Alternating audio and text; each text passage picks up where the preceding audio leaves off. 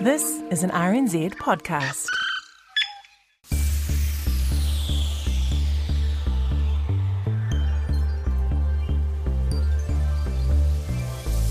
It's now 3 weeks since former MP John Banks, filling in as a talkback host on the national network Magic Talk, took that now notorious call from Richard. And I'm not interested one bit, and neither have my children been interested in their Stone Age culture. Oh, just a minute. As you heard there, John Banks had the chance to shut down Richard's racism, but he made it worse by agreeing with Richard and amplifying it. And that prompted calls for the owner MediaWorks to clean up the company's on-air act. And soon after that, MediaWorks dumped John Banks. Now, last Wednesday, MediaWorks announced that confrontational host Sean Plunkett has left the Magic Talk network too, after 2 days off the air amid reports of discussions between the host and his employer. No reason was given, but an interview last year about iwi-run COVID checkpoints, which the Broadcasting Standards Authority recently deemed a breach of standards for discrimination and denigration, might be a relevant factor. But the kind of contrarianism that the station's become known for in recent times hasn't vanished. Last Monday, over the entire 3 hours of his show, the Magic Morning host Peter Williams downplayed the danger of COVID-19. We had that virulent South African strain in this country the other week, didn't we? Didn't appear to be particularly virulent or particularly contagious. All those contacts of the woman in Northland, all negative. And Peter Williams went on to extensively air his own doubts about COVID vaccines and the government's plan to roll them out. So if we don't have COVID in the community, why the rush? Why the rush to have everybody get a needle in their arm? That's the only question I raise. Several of Peter Williams' callers aired misinformation that went unchallenged by the host. And the thing that people might want to look at about this particular so-called vaccine is that it's a vaccine that will actually alter our DNA. And Peter Williams added a bit of it himself. And I mean, for the coronavirus, 99.7% of people recover from naturally. I mean, people should be questioning why this vaccine was created. Is it that low, is it? I thought it was more like 99.9%, but I hear what you're saying. Oh, yeah, I'm being generous. Yeah, very good, very good. Peter Williams told his listeners that MedSafe had refused to be interviewed on that show about the Pfizer vaccine's approval. And the next day, Peter Williams even directed his listeners to a group campaigning against COVID vaccines. I don't know who they are or what particular area of expertise or experience they have. They referred me to their website. And again, that's asking questions similar to mine here yesterday, except they appear to know far more about the science, especially about something known as molecular mimicry. Hayden Donnell took a look at all that last Wednesday and other issues in the media on Midweek Media Watch, our weekly catch-up with Karen Hay on The Lately Show here on RNZ National. If you missed it, it's on our webpage at rnz.co.nz or on the RNZ app. And it's also available, along with Media Watch each weekend, in our podcast feed. So if you haven't already, subscribe to us wherever you get your podcasts. But Magic Talk's commercial clients were quick to condemn John Banks after those racist comments late last month. And a number of companies and clients claimed they'd take their advertising dollars somewhere else if the broadcaster didn't take action. And one of the first to do so was the Telco Vodafone, which suspended advertising with the station and said this. We don't condone racism in any way and instead aim to work with organisations and support initiatives that celebrate diversity and foster inclusion. We believe it's important to walk the talk. But Vodafone was positively sprinting to distance itself from Magic Talk, and its condemnation came within an hour of it being reported on social media. A quick response usually elicits brand-enhancing praise, said Mark Jennings, formerly the long-serving news boss at MediaWorks, reporting on his own outlet newsroom.co.nz. And it certainly did get Vodafone bracketed with the likes of its rival Spark, Kiwibank and Trade Me in news coverage. And last Friday, Vodafone released a brand new ethical advertising policy based on 4 values-based principles: celebrating Aotearoa, being positive, supportive and inclusive, championing honest content, and doing the right thing. And those principles all sound nice, but who's to say what's the right thing? Vodafone said it would monitor the media in future to make sure they are aligned to Vodafone's brand values, and this ethical advertising policy would actually specify approved and preferred partners, as well as platforms on which it won't advertise. In explaining why, Vodafone's marketing tribe lead Delina Shields told staff, "We need to make judgment calls," and she warned, "We might not always get it right, as the policy gets tested by the complexity of real life. But if they do get it wrong, couldn't that be damaging for the companies they decide isn't worthy of their advertising? And what about their own customers and what they believe or are prepared to support?" We've been talking for quite a long time about the values that are important to us as an organisation, both in the way that we show up internally, how we hope our employees engage and respond with our customers, and also about how our brand shows up. You know, a brand is more than the campaigns it runs. It's really everything that we say and everything that we do. And this really prompted us, I think, to take that one step further and also think about where we're saying it and who we're saying it with. Is there a risk, though, in developing a policy could be seen as being a bit hasty, off the back of a bit of a controversy? The public might think, or even, clients and other media might think you're kind of taking advantage of that particular situation? It was really the culmination of a conversation that had been happening for quite a long time.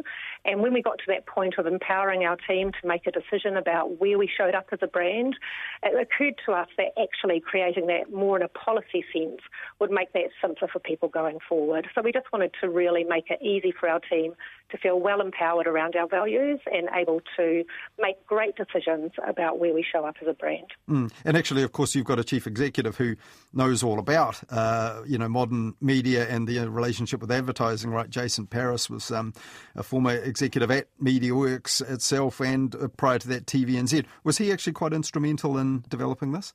He's definitely got very clear views about how we stand up and how we show up as a brand. So it's very in line with that sentiment. But in terms of actually drafting and developing the policy, the team were fully empowered to design and develop that. So I see on LinkedIn that Meridian Energy yesterday posted that they're going to develop their own ethical advertising policy.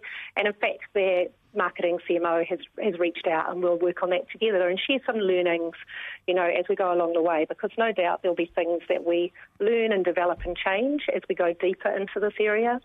And so, really, really positive response, actually, overwhelmingly positive.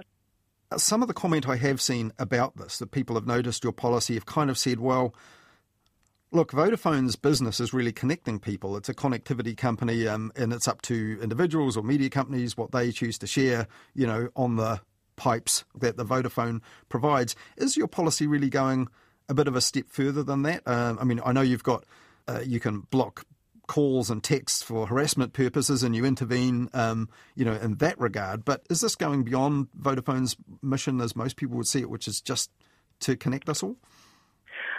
This isn't really about connecting others. This is about our brand and what the brand stands for and stands up for.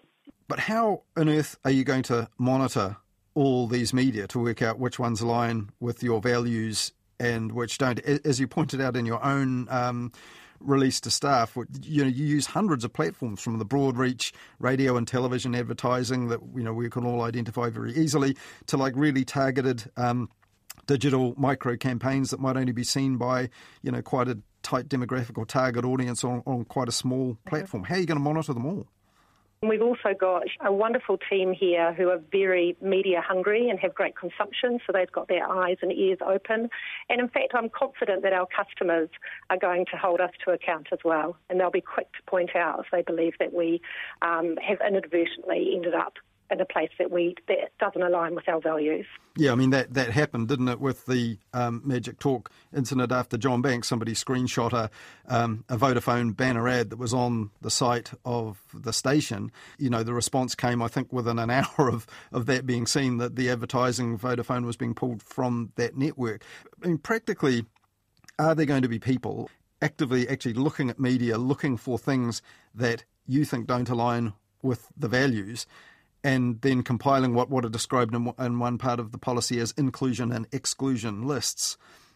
Is that what's going to happen? Or is it only when something flares up, like the John Banks incident, and then you stick another name on the list? So we are always using the inclusion and exclusion list to ensure that particularly that helps us in the area of digital media, where there are so many different places to turn up, to ensure that our media partners are putting us in the right places.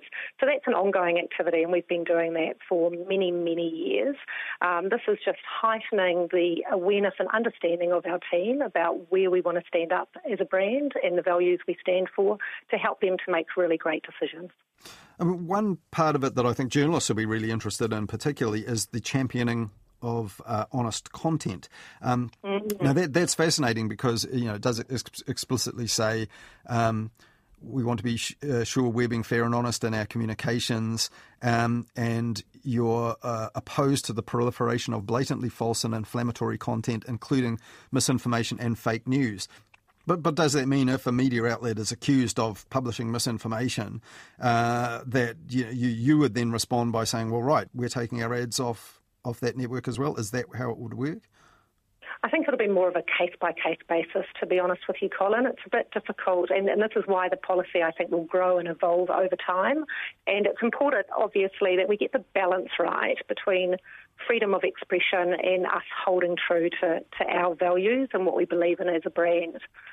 But to give you an example, right now it's the network that's been in the news, but Magic Talk, just last Monday, their morning host, Peter Williams, spent an entire morning talking about COVID vaccines.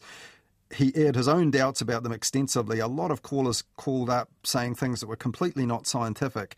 Sowed a lot of worry, I think, in the minds of people who might be rightfully concerned about whether the vaccines were safe, had been developed at haste. Peter Williams really urging caution. Would that be something that would concern you if you still had an advertising relationship with them, just as an example?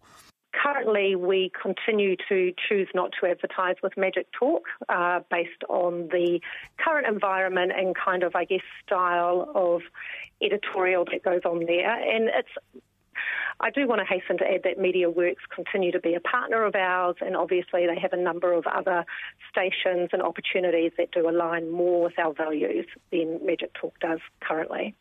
Reporting your ethical advertising policy, the Stuff site put the headline on it, a blacklist of hateful media was how they described it. I don't know if you'd approve of that description. It's possibly a bit more emotive. Really what we're doing is just trying to make it really easy for our teams to be really clear on how empowered they are when we see something that doesn't align with our brand values. And really this is just about our brand values. It's not a statement on the values of New Zealand. Who will know about these exclusion and inclusion lists of your preferred partners? Will this actually be public? Will all your employees know? And indeed, will media organisations and advertisers themselves know who is on one list or the other? So we already, as I say, we've been running those sorts of lists for many years. And so our digital team, the digital marketing team, that guides them every single day, and also our media partners. But would potential clients or other media companies know? So, I mean, if you did put someone on your exclusion lists in order to support your values, that's great. But if no one in the rest of the industry actually knows that decision's been made, will it actually have an impact?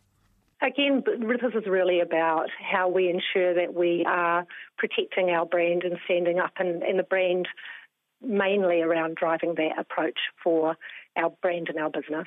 So in standing up for your values then and giving your advertising support to companies you believe align with them, do you actually want to influence the editorial content New Zealanders get in their media?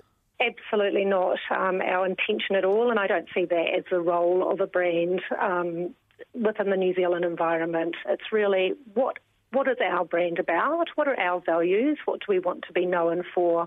And how do we want to conduct ourselves? And ensuring that we stay really true to that. But would, say, your company staff, would they be in a position to say to a media outlet, hey, if you publish any more of that sort of stuff, be it, anti-vax or climate denial, whatever, we might be pulling our dollars? Would it be used like that?